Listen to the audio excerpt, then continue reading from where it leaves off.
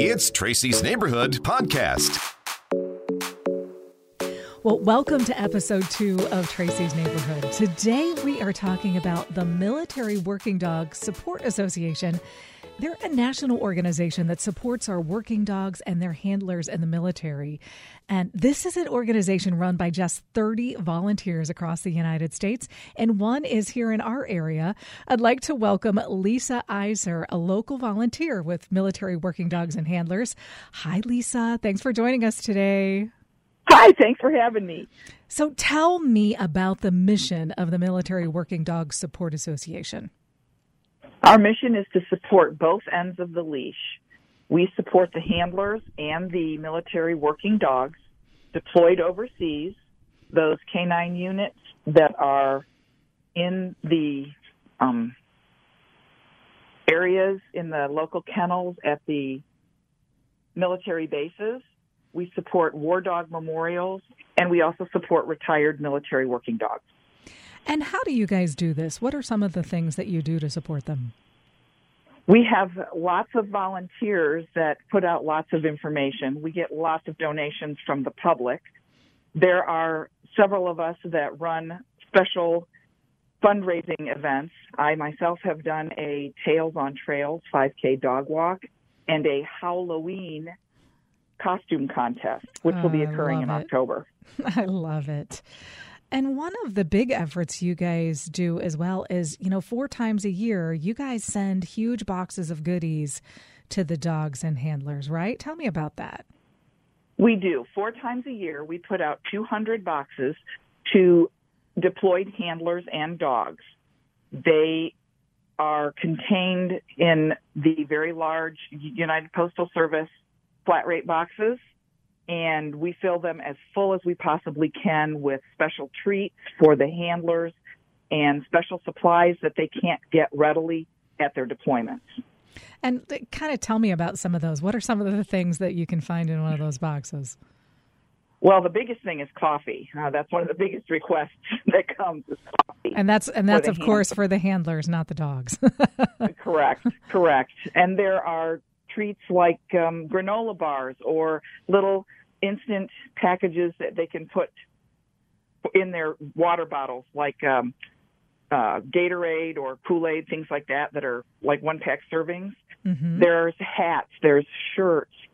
And then for the dogs, we put in Kongs because these dogs are highly trained for Kongs and balls. That's one of the biggest factors in training these dogs is that they have to have an extreme desire to locate balls and to play with the Kong toys. But we also put things in like grooming supplies, pet supplies.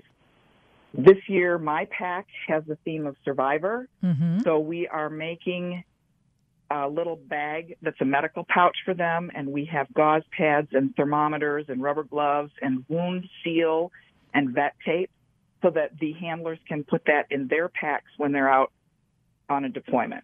Absolutely, because they're working hard. They are. Now, Go ahead. Oh, I was going to say our military people also carry approximately 100 pounds of their own equipment as well as the dogs' equipment, and sometimes they carry their dogs as well. Oh, wow. How meaningful is this to these service members when they get one of these boxes? I have actually gotten to meet several recipients of our boxes, and they say that the joy that the boxes bring, because we're thinking not only of the handlers but the dogs, is tremendous. And they feel that it allows them to remember that people do care about them at home. Absolutely. Absolutely. And you were telling me when we talked about this yesterday, too, just that, for some of these military members, these dogs are also their best friend at the time. They are. These dogs and handlers become almost inseparable. Many of the handlers are able to adopt their dogs when the dogs retire, and the dogs then have a home to go to and people that they know and trust. But these dogs are their best friends. They're their comrades in arms. And as they say, they always have their six, meaning they always have their back. Absolutely. And it's meaningful, I'm sure, for them to get these extras that they don't have to pay for. Yes, the opportunity for them to purchase things just like dog wipes or a dog rake, to be able to brush their dog, right, is not available. And the military doesn't always supply extra or personal things for them to be able to use for their dogs. So we fill the gap. Oh, that's awesome. Now, how did you get involved in this? I got involved I was attending a veterans program, and I love dogs. I love animals. And I had seen a retired military working dog. Since my son is a Navy nuclear electrician and we have his dog, I realized that seeing this dog at the veterans program, this was where my calling was. Oh, this is where I needed to be. That's awesome. Now, how do people get involved? How can they help? We have a dog pack coming up in the great town of Bourbon, Indiana, which is just a little bit south of South Bend. Right. Very close.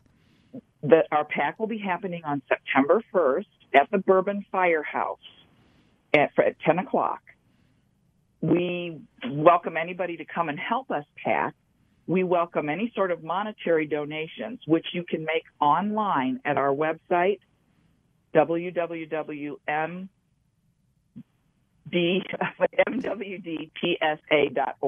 Yeah, mwdtsa.org. It is a mouthful. It is a mouthful. It is a mouthful. And we welcome monetary donations. But we also have an Amazon wish list.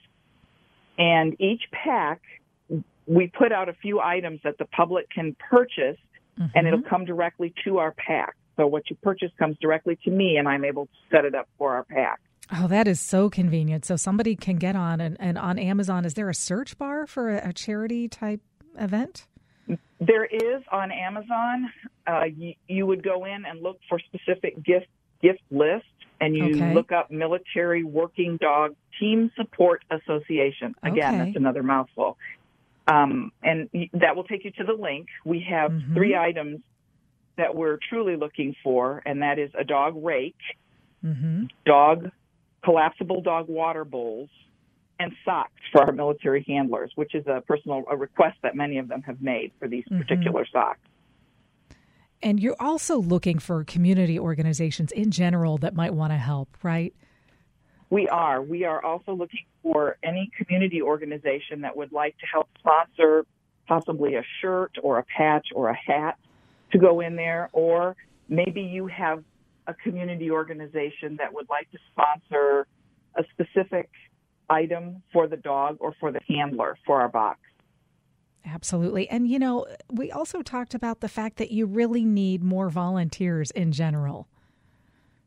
Yes, and to become a volunteer, you need to apply on our website, and they will vet you as a volunteer for the organization. All righty. So again, the next, anybody can get on Amazon at any time and look for your wish list. And then on September 1st at 10 a.m. at the fire station in Bourbon, you guys will be packing the boxes to go to the military working dogs and their handlers. And one fun fact, and I'm not sure that it's fun, but wow, I was surprised how expensive it is to send just one of those boxes.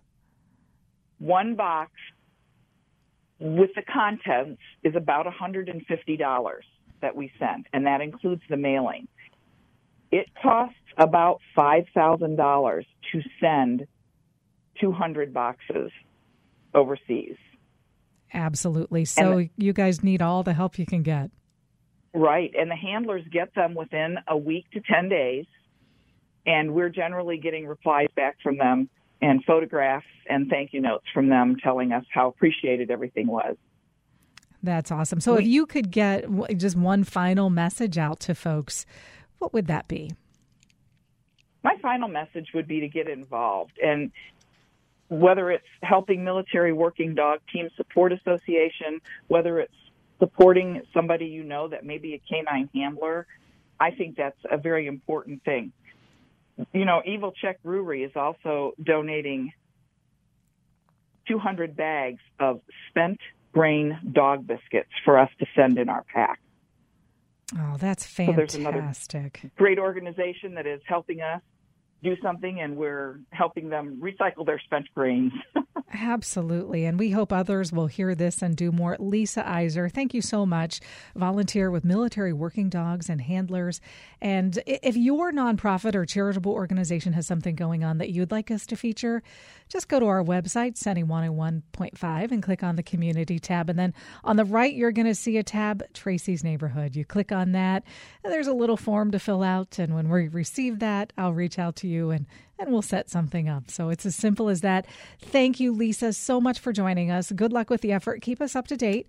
And until Thank you, Tracy. No problem. Until next time, this is Tracy with Tracy's Neighborhood. If you'd like to be featured on Tracy's Neighborhood, just go to sunny1015radio.com. Click on the Jack, Steve, and Tracy tab and look for Tracy's Neighborhood. Thanks for listening.